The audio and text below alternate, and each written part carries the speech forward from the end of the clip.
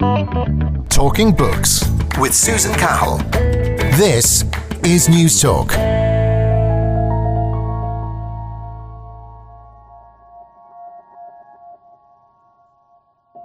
People have asked me how I maintained hope while I was there. Well, I didn't maintain hope. In fact, the whole key to survival, for me at least, was not to hope, was to learn not to hope at all. In other words, not to think too much about the future. After too much time in Somalia, I started to assume that I wasn't going to see my family and friends again.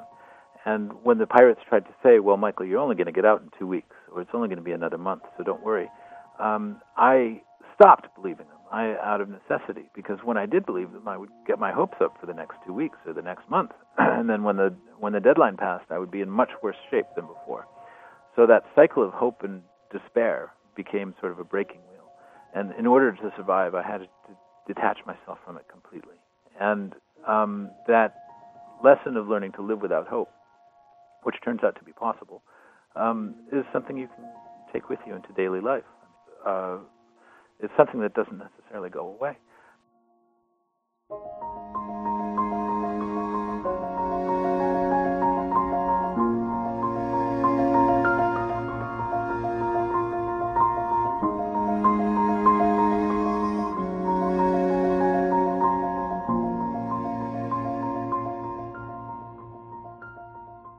What is freedom and what happens when it's taken away? Hello, how are you? And you're very welcome to Talking Books. I'm Susan Cahill. It's lovely to have your company this evening. Well, on tonight's show, we're going to unpack those questions with American writer, journalist and memoirist Michael Scott Moore, whose gripping new memoir, The Desert and the Sea, 977 Days Captive on the Somali Pirate Coast, has just been published by HarperCollins, where Michael writes, I wanted to see parts of Somalia relevant to my project other than journalists had seen. I wasn't trying to overreach, but I was a writer with a weakness for big ideas, and my ideas more than anything carried me off to Somalia. Michael goes on to state hostages lived all around in a parallel world. So what is it like to be held hostage by Somali pirates? And what does it do to your body, mind and soul? My name is Michael Scott Moore. I'm a journalist and novelist, and I'm going to read from a portion of my new memoir about being held hostage by Somali pirates. We started back to our hotel in President Allen's car. It was midday, and the sun glared on the rocky graves. Other cars wound behind us, but soon our driver slowed and made a careful remark in Somali. Technical, Gerlach translated. That was our fixer. We don't know what kind. I didn't see it at first. The battle wagon stood to the left of the road, loaded with drowsy-looking men. Can we just drive on? I said. Gerlach said, it is one of ours. I felt a moment of relief. A car honked, a technical jerk to life. I had not flown to Somalia to test my nerve against the worst fears of a foreign correspondent. I didn't want to tempt death, but I had broken one of the cardinal rules of anyone who pokes around in troublesome parts of the world, which is to keep your family's lives unaffected. The horror of crossing that line wasn't evident to me when the technical approached the car with its cannon aimed through our windshield. It wasn't even clear when a dozen or so men jumped off, holding weapons. It wasn't clear because my brain recoiled in denial. I told myself it was a traffic stop. These armed clan soldiers just wanted to see my passport. No problem. My German passport was here in my bag. I had never witnessed denial working in my own head with so much specific clarity, but it moved like a gyroscope compensating for a drastic blow that hadn't even arrived, to maintain some balance. And when the gunmen swarmed to my side of the car and fired into the air, the balance wobbled and my bowels twisted, and I understood very well what the fuck was going on. I leaned against Gerlach to cover my face with one arm, as if that would help. When I turned out to be alive, in spite of the thunder of gunfire, I held the door closed with my right hand. They wrenched it open and pounded my wrist with their Kalashnikovs. I had never felt so much violent malice at such close range, and I kept pulling at the door, hoping to buy time while our guard in the front seat performed his job. I was confused by the number of men who kept pounding my wrist with their gun barrels. I felt bones crack. I let go of the door, and they pulled me out into the dust outside and beat me on the head.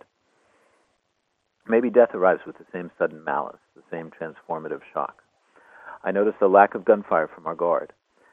He must have quailed at the sight of the cannon. "Somebody help me," I shouted when the men slugged my face and broke my glasses in the dust. "Somebody help me." Of course, nobody did. Somalis in the cars behind us, respectful of the violence, just watched. Gunmen pulled at my arms and ripped my shirt. I heard Gerlach shout. I couldn't tell whether kidnappers had subdued him in the car or pulled him into the road, whether this abduction was about to spark a clan war. I was only aware of gunmen, shouted Somali, and white dust. I struggled. The kidnappers pulled my backpack away, and I noticed blood on my clothes from the gun muzzles clobbering my scalp. My wrist ached, and I tried to see faces, to recognize any of the kidnappers from our own Hobyo guards, but in the blur of kicks and rifle blows, nobody looked familiar. The horror of crossing that bright, clear line drenched me like a cloudburst, like blood and sweat, and I wanted to rewind everything. While they dragged me away, I felt a reflex of horror for my family and the burden I was about to become. The men bundled me into a waiting Land Cruiser and drove me to a house on the edge of Galkayo. One of them handed my backpack to a tall and furious-looking man in the driveway. He took the bag but waved us off. We sped away to the east, and I sat with ripped clothes and a bleeding scalp, squeezed by 3 gunmen bouncing across the bush for several hours. Okay, the pirates in the front seat said. No problem. The car bounced brutally over a ledge, so my head hit the roof and left a blood stain on the fabric. Fuck, I said, and pointed at the blood, cradling the broken wrist in my lap. At first, I spoke mainly in obscenities. Okay, they said. Really well done on the book, Michael, The Desert and the Sea. I have to say it's an unbelievably engrossing read. It's very moving in parts, very emotional, but you pitch out so many different types of questions to the reader in relation to fate, in relation to freedom, human rights, whatever it is. And you do it so creatively, so hats off to you on that. I might throw you a big wide open question to kick things off. When I say the word piracy, what springs to mind? What do you automatically think of? Well, I think of the Somalis who guarded me in Somalia, but I mean, of course, it's a loose term. It refers mainly to crime on the ocean, and I was kidnapped on land, but it didn't take too long for the pirates to actually put me on board a ship they had hijacked. And what's interesting from your memoir is how you write about different pirates that you dealt with. Some were more enlightened than others. Some were more humane. Some became somewhat of a friend to you, if that's not stretching it a little bit. But there was such a broad range of pirates there. Tell me, in all your time in Somalia, what do you think drives somebody to become a pirate? Is it purely out of financial necessity, or do you think there's political motivations at play as well? Like, what is it? Oh, I think it's money. I think that there would be far fewer pirates in Somalia if there were more jobs. The pirates do try to say that they're out on the water trying to defend the coastline, but that doesn't seem to be true. If they capture people on land like they did me. The roots of Somali piracy are in illegal fishing and the ships from other countries that come in and sort of loot the waters.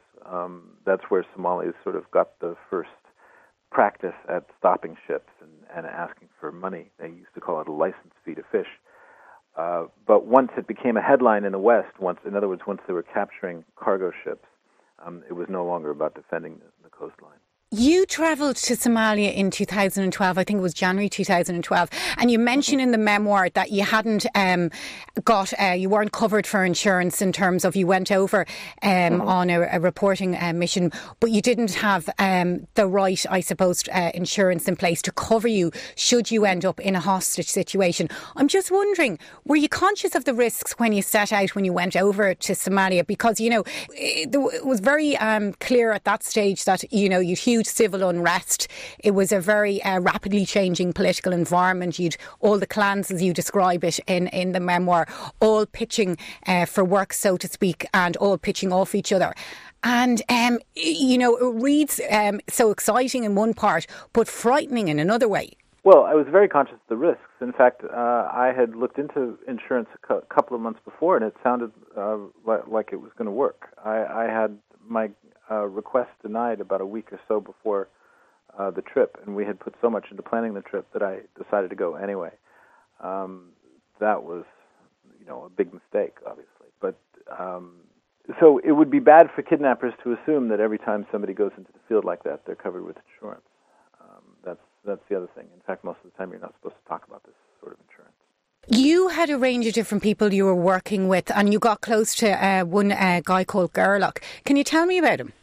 Yeah, Gerlach. So he's mentioned in the reading, and he's got a German name because he married a German wife, but he's a Somali elder And he's the man that my partner, Ashwin, and I found while we were preparing to go to Somalia. Ashwin's a documentary maker who's been in and out of war zones.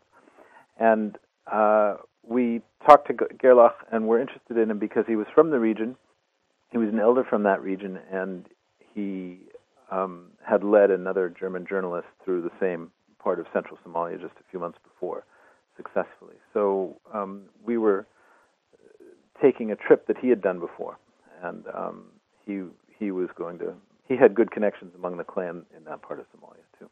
You described very movingly there, and how you write it. It's very powerful in terms of how you were taken hostage. How long did it take you before to kind of realise that this could be possibly a long-term situation, that you could be maybe months or possibly years? I know the first week or two you were getting over some of your injuries. You were quite roughed up. You had hurt yourself, and you're clearly in going through huge trauma. But how long did it take before things began to sink in that, it could be quite a while? Well, I think once I was captured, I hoped against hope that somehow it would be quick. Within the first 3 months, there was always a chance that something quick was going to happen, at least from the pirates' point of view. They kept, even though the demand was $20 million, they kept trying to say, well, it'll all be over soon anyway. And I was fresh and foolish enough to believe them. But I think after the third month, they put me on board a ship, a tuna ship that they had captured out near the Seychelles and anchored near Hobyo. And once I was on the ship, I think I realized it was going to take quite a bit longer, because you don't just put someone on there and then take them off a little bit later. I found how you sketched out the whole issue of ransom demands very interesting, because you go into detail, different nationalities, there was different prices for. I think you're right. Ransom demands were very different for every national group. A Chinese man cost $350,000, a Cambodian $150,000, and then you then kind of tease out that the idea of the ransom demand, it was all to have a kind of a huge impact on the family, a massive shocker, and then to work it from there. And I suppose it was a psychological game as much as tactics, was it? I think so, but I think they were also, they probably put some sort of wish attached to each ransom, and I think they had some sort of total that they wanted to get for the whole crew. So they just sort of pulled numbers out of thin air and tried to cobble that together. It was completely unrealistic, but that was, like you said, that was the effect that it had on each hostage as soon as they heard it. I think in the book I say that each hostage just thought it was completely crazy. Can you describe daily life as you went through it, if you can call it daily life? At the start you were moved around quite a bit. Then you had quite a long time on one of those cargo ships, and then you were moved around again from different houses. So you obviously were in different types of terrain, dealing with whether it was outdoors or indoors or whatever. But can you describe the kind of ebb and flow of daily life being a hostage? Because what we see on TV or whatever, people have kind of certain ideas of it. But I know one of the things I found all the way through your captivity, every time you had to go to the toilet, you had to ask, didn't you? Yeah, that's right. So I was held on a tuna ship, and the tuna ship was actually it was a more comfortable place to live than on land, even though it wasn't comfortable at all. On the tuna ship, we could actually sort of keep to ourselves. There were about 30 of us hostages, the whole hostage crew, and 2 of us from land. And we could sort of go to the bathroom whenever we wanted. It wasn't very comfortable, but we could. When I was on land, every time I had to pee, I had to say something to the guards, and they had to sort of guard my way to the toilet. On land especially, nothing happened. Most of the time I was alone, and so I would wake up with first call to prayer around 5 in the morning. I would get a bowl of beans, and that would be it. We'd wait for the day to warm up, and sometime in the afternoon the pirates would get their cut, which is their drug, and then for them the day improved. They started to get high. For me it got worse because I would have to listen to them chatter. I tried to keep my mind occupied. I mean, I wrote and composed in my head, and I memorized things until I had sort of a long routine of things to memorize to go through every morning after my bowl of beans. And I also after a while, I got a mat that I could do yoga on, and that helped too. But sometimes the afternoons were horrible. They were just sort of hot and full of flies. You write how you could tell the time by looking at the colour of the sky. Mm-hmm. And I thought that was really interesting because I suppose part of what it is to be human is to adapt and to be creative with your surroundings and to find a new way of living every day. And it seems that you did that. Were you surprised by your own reserves in terms of emotional and mental reserves? Well, yes. I didn't think I was going to be able. If you had asked me beforehand whether I could survive 2 years and 8 months in captivity like that, I would have said no, probably. But so yeah, in that sense, it surprised me. Looking at the color of the sky was the reason it worked. So first of all, I could see the sky best from the ship when I was sleeping in a cabin with the porthole window out on the sort of dawn horizon. And so from the color of the horizon in the morning, I could tell more or less what time it was, because on the equator there, which is where we were in Somalia, pretty close to it, the sun doesn't shift much, so the color of the sky every morning was pretty reliable, especially because the weather was clear. You got malaria at one stage, and you write about that, and the guys were pretty prompt about getting you drugs. And as I was reading that, I thought, well, they're kind of decent guys. And then you realise, well, no, hold on a minute here. You were a product, something to be sold. Yeah, so that's right. You had to be fit and well. You were a commodity, if you will. And it's so interesting because as a reader, you're kind of sketching out all the different scenarios. But did that must have drove you mental in one way in your head, because the will to survive is one thing. But then when you realise, how somebody's helping you, but it's a loaded type of help. Well, I knew the reason they were helping me. I mean, I knew that I was being treated for malaria only because they wanted to keep me alive. But I also knew that they had allowed other hostages just to die, including Western hostages. There was one case that I mentioned in The Desert and the Sea of a French woman who was actually plucked from northern Kenya, and she needed heart medicine.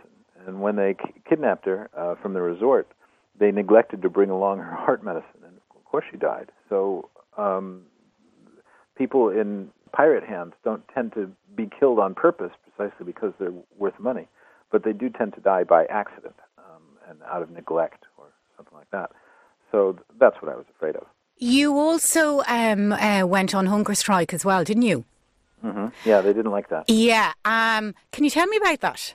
Because that was a very risky decision to make. But I suppose as I was thinking about that, and I said, well, maybe, if you've got so little options, that gave you some form of power and agency.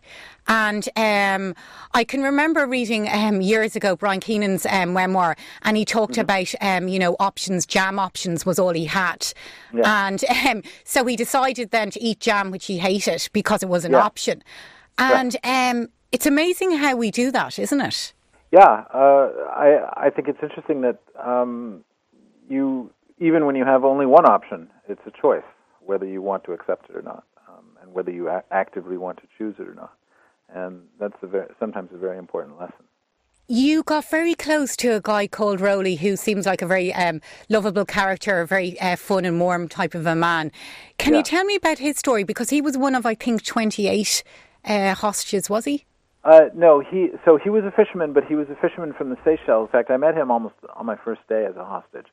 And I spent several months with him because the pirates decided to keep me and Rowley together.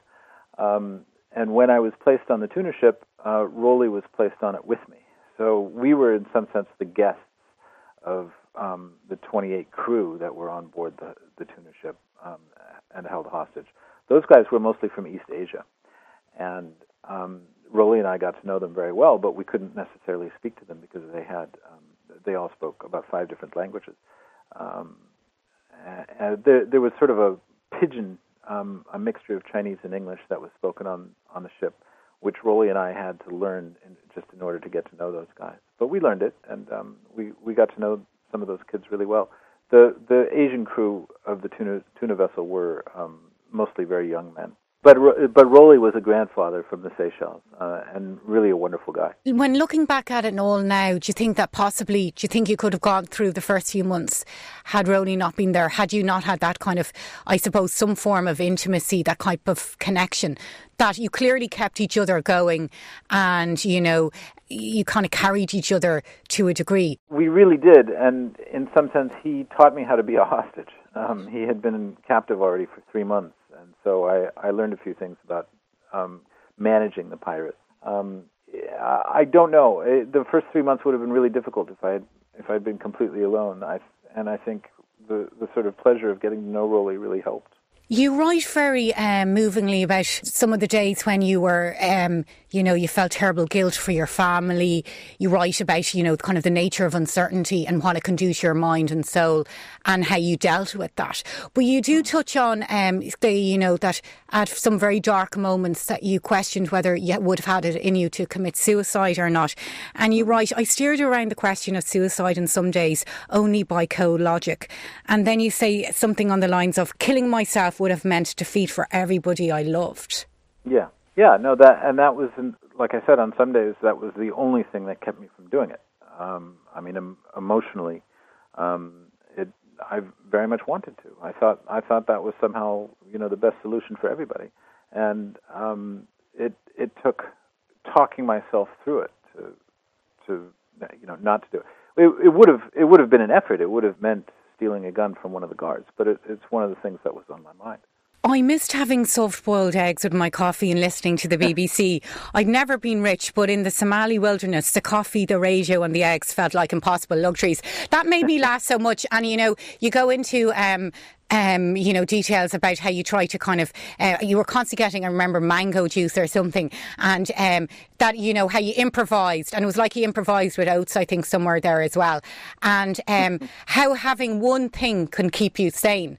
And it probably sounds very simplistic, but we've all been there in our lives, whether you're in hospital, where you're travelling doing some trek or whatever, and whether it's the pack of biscuits or whatever it is.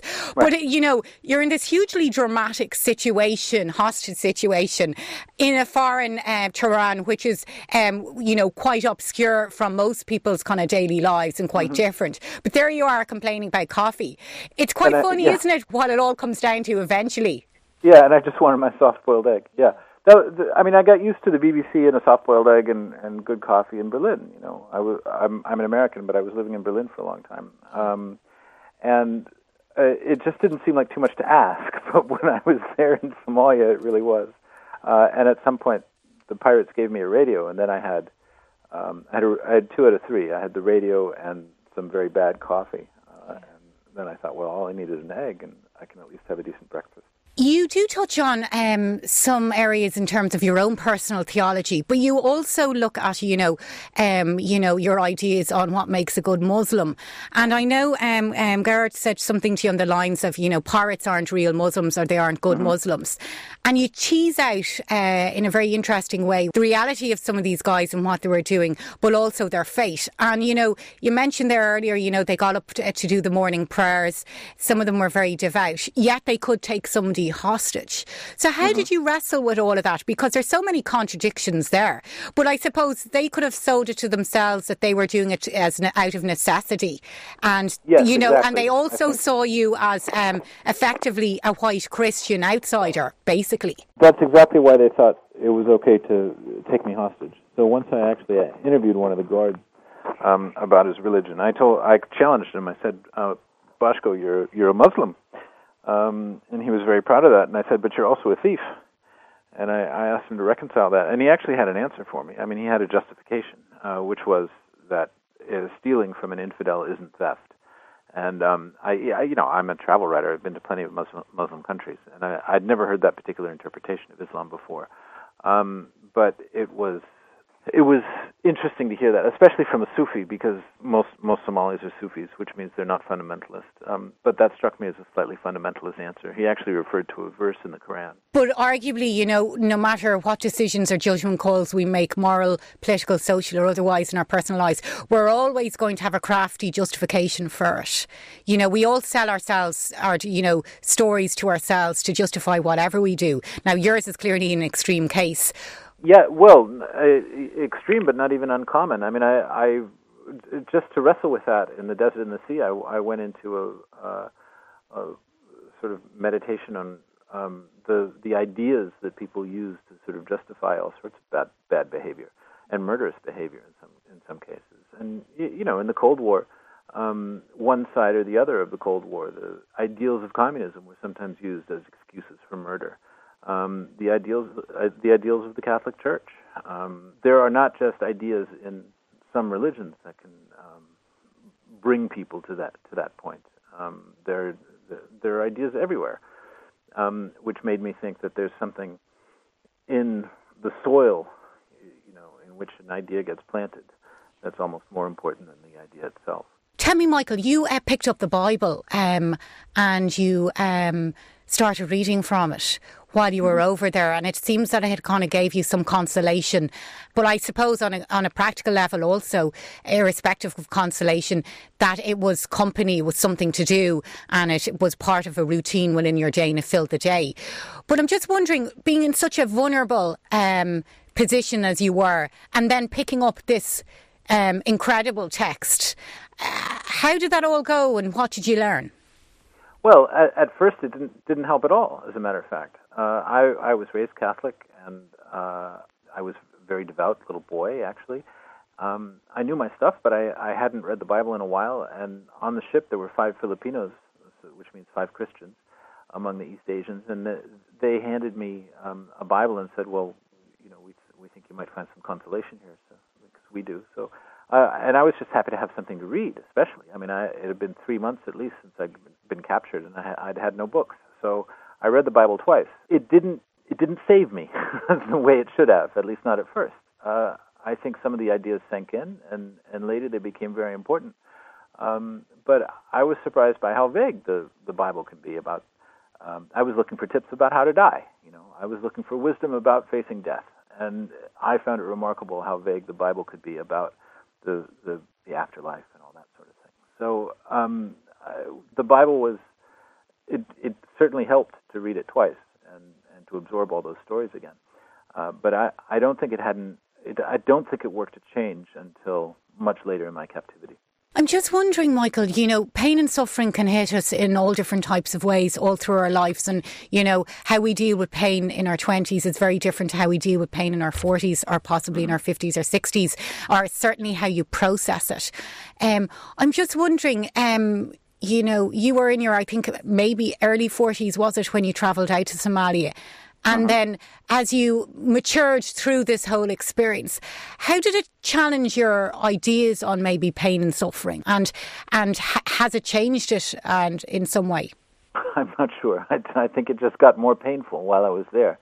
I think that another ideal I grapple with in the desert and the sea is some ideas of Stoicism, especially from Epictetus. And Epictetus writes that, you know, you come to philosophy only when everything else goes wrong, or you know, once you have some suffering to overcome, and that's certainly by the second year of captivity in Somalia, there was no getting around that I needed some sort of help. But, you know, you could look at pain and suffering and different types of experiences in life, and irrespective of, let's say, the timeline, that we do in some way learn or are shaped by them. And that can open us up in some ways. And sometimes it's not, you know, to look at things, you know, in a kind of a, you know, in this very tangible, how I benefited or how I became this, or, you know, it's very reductive. But sometimes the impacts of these experiences can be way more subtle, way more creative, and unexpected to what you think. So I'm just wondering, you know, you've clearly written a terrific memoir. It's deeply challenging for any reader because you're faced with your own ideas on your own mortality, and also you sketch out a very interesting family story and how you learned to understand your parents through your captivity. So I'm just wondering, from coming out of captivity, have you noticed a change? One thing that doesn't work when you're in a situation like that is sort of hallmark ideas or sentimental phrases. that help people get through the day. So people have asked me how I maintained hope while I was there. Well, I didn't maintain hope. In fact, the whole key to survival, for me at least, was not to hope, was to learn not to hope at all. In other words, not to think too much about the future. After too much time in Somalia, I started to assume that I wasn't going to see my family and friends again. And when the pirates tried to say, well, Michael, you're only going to get out in 2 weeks, or it's only going to be another month, so don't worry, I stopped believing them out of necessity, because when I did believe them, I would get my hopes up for the next 2 weeks or the next month. And then when the deadline passed, I would be in much worse shape than before. So that cycle of hope and despair became sort of a breaking wheel. And in order to survive, I had to detach myself from it completely. And that lesson of learning to live without hope, which turns out to be possible, is something you can take with you into daily life. It's something that doesn't necessarily go away. It's not that you don't have hope, it's that you don't live for the future. And that was a very difficult lesson to learn in Somalia. And I'm sure different types of readers and those who have talked to you about this would engage with that in a very different way, because, you know, every mind deals with the nature of, I suppose, hope and certainty, and, you know, whether we look into the future or we live well in the present. We all deal with that differently, don't we? Oh, I think so. In fact, someone pointed out to me that most Holocaust survivors actually did find something to hope, to cling to, and some hope to maintain. So I think it's different for everyone.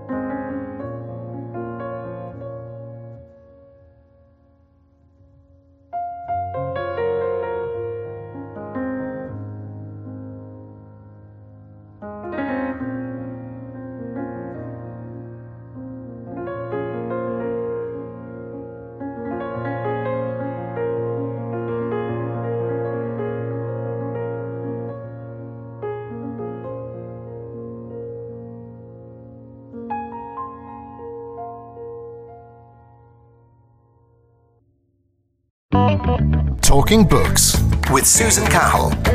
This is News Talk. And you're very welcome back to Talking Books. I'm Susan Cahill. It's lovely to have your company this evening. Well, on tonight's show, I'm talking with American writer, journalist and memoirist Michael Scott Moore about his engrossing new memoir, The Desert and the Sea, which has just been published by HarperCollins. I asked Michael about the work of British travel writer and novelist Gerard Henley and his iconic book Warriors, which Michael quotes in the book. We do not know the size and strength of our manias until they fall upon us and drag us down. or the barrenness of our inner deserts, until real loneliness, fear, bewilderment and sun madness have cast us into them. I asked Michael, how do those words sit with him now? It is, and it was very resonant for me while I was there. And he just wrote that as a soldier of the British Imperial Army while he was down in Somalia. So he was an Irishman born in England, but he was just bored and lonely as a military officer, not as a captive.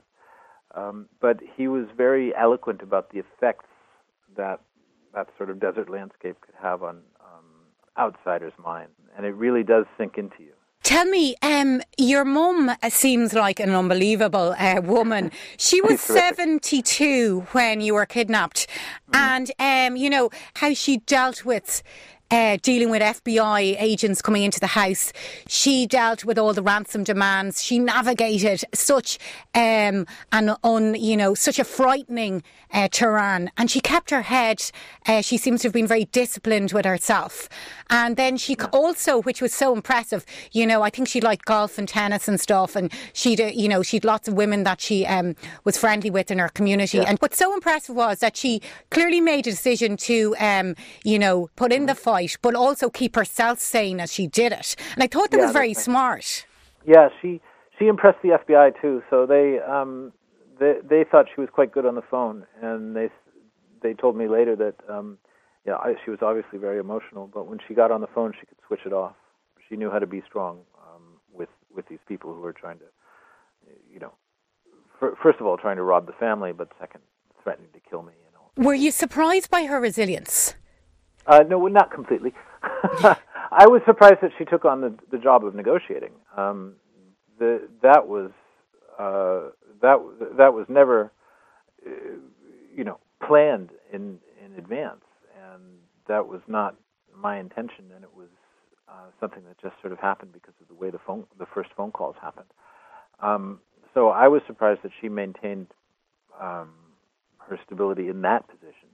But if you knew my mom, I suppose it wouldn't come as that much of a surprise. The first ransom demand was, I think, somewhere around 20 million. It's like, that just says to me chaos.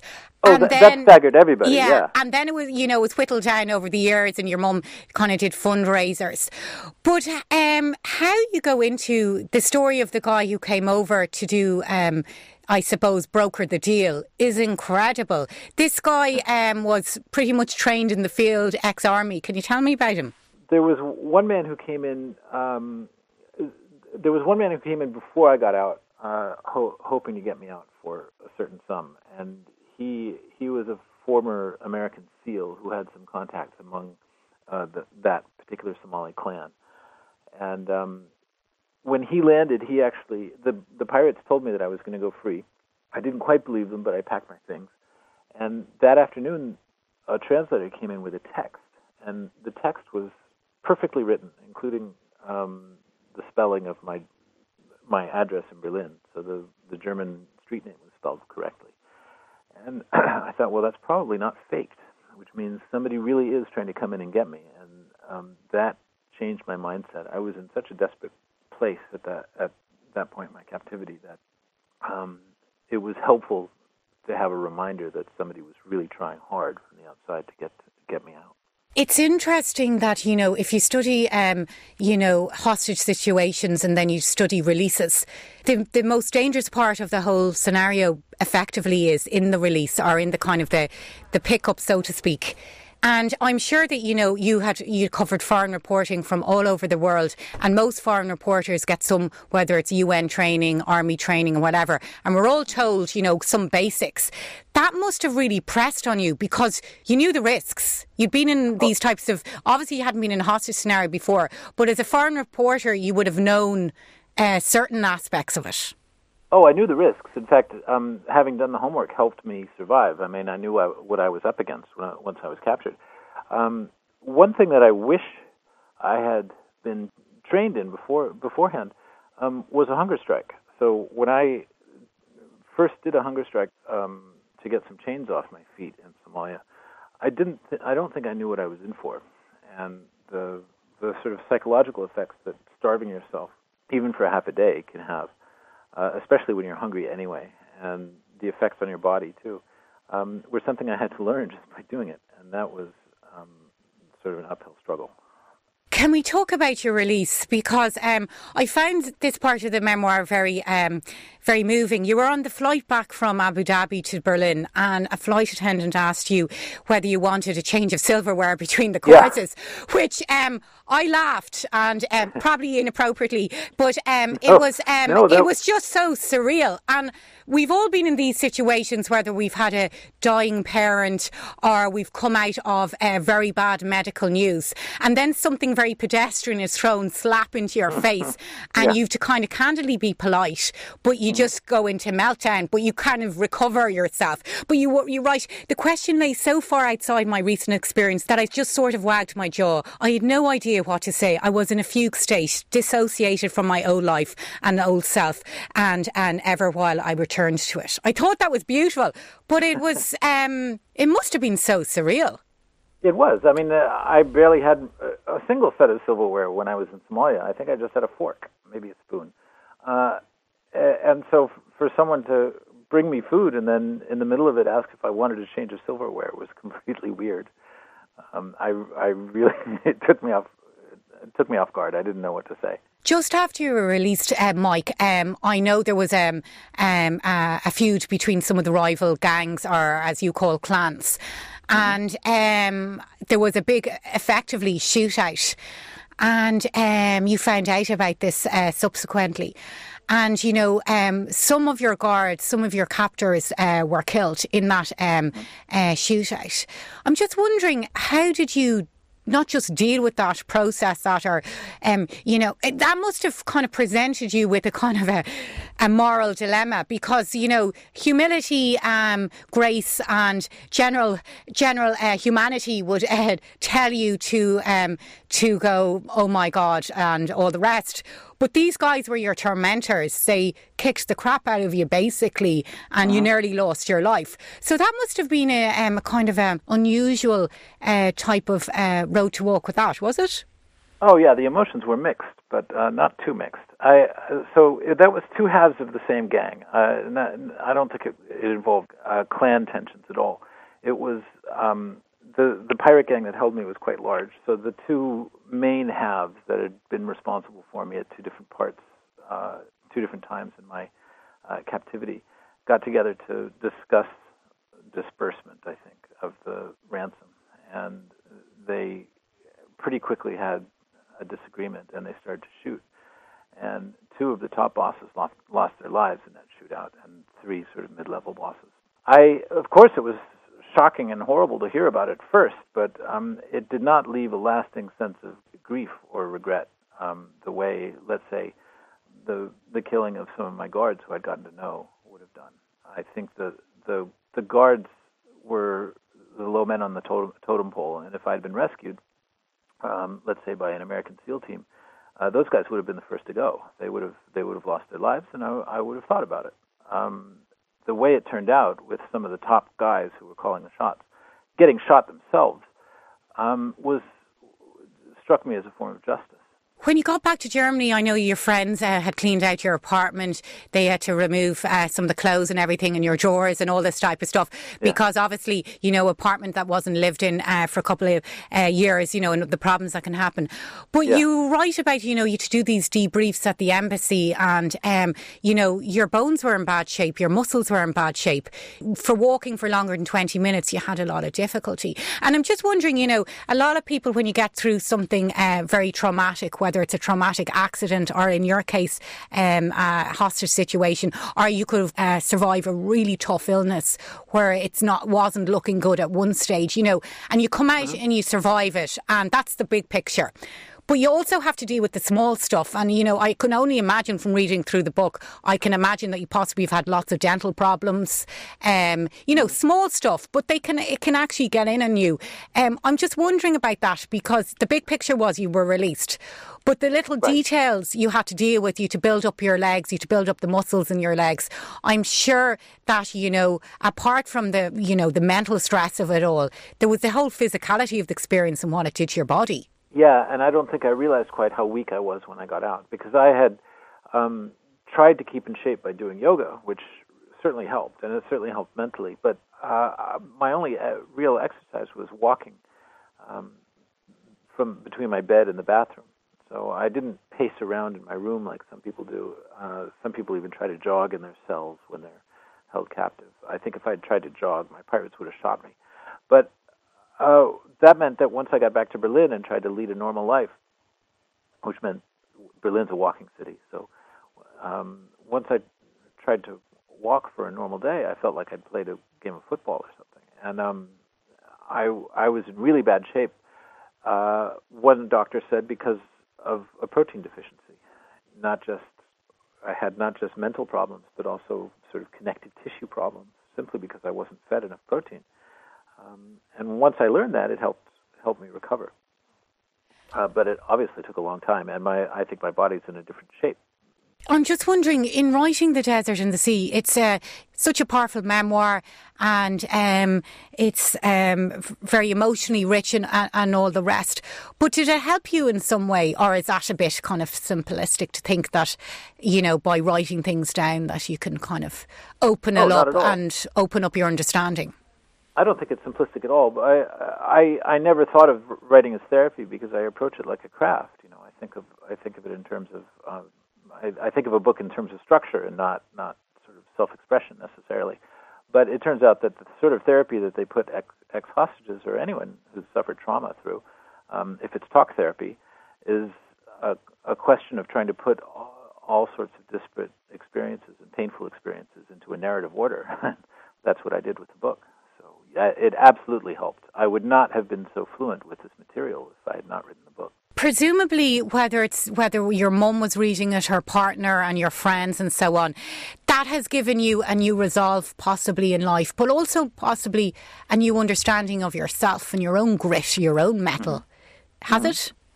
Oh, I think so. I mean, just writing it again, once I had to put it into words, it was a little bit incredible what I'd actually survived. And we're talking from Dublin to London today, and you're doing a lot of interviews around the book. So you're there pacing the streets, you're walking around, you're going to all these fancy book launches and writers' meetings and all the rest. I'm just wondering, there you are and you're performing, but you're talking about something that has deeply shaped who and what you are. Yeah.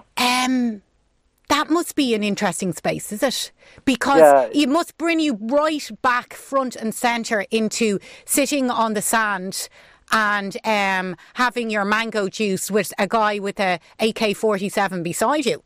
Well, first of all, it's a little bit surreal. I mean, while I was in Somalia, my life in the West seemed like another planet. And now, of course, thinking back on Somalia, it's like thinking about Mars. But, and being able to do this is, of course, a very great privilege. Talking about it, it doesn't bring me right back. I don't go. It's not like a flashback to a war or something like that. I can talk about it without being completely emotional about it. But it is, the separation between the actual experience and the experience of promoting the book is like a wide gulf. Sure. So last question for you, Mike. What is the hope with the memoir? As I said, you're putting a lot of interesting questions out to the reader, and I presume of yourself as well. So what's the hope, and what do you want the reader to reflect upon? Well, the best responses I've gotten have been from people who found something in this book about a completely alien place that was relevant to themselves, and that's the best you can hope for with any sort of book. I think that the fact that I've somehow made it relevant emotionally to people, even though the material is foreign to most readers in the West, is extremely satisfying. It's also a journalistic memoir. I hope to teach people about East Africa a little bit. I want it to be more than just a story of survival, because I went there to write a very different book about Somalia and why pirates existed in the first place in the modern world. But I hope that people can read it and get quite a bit, both personal and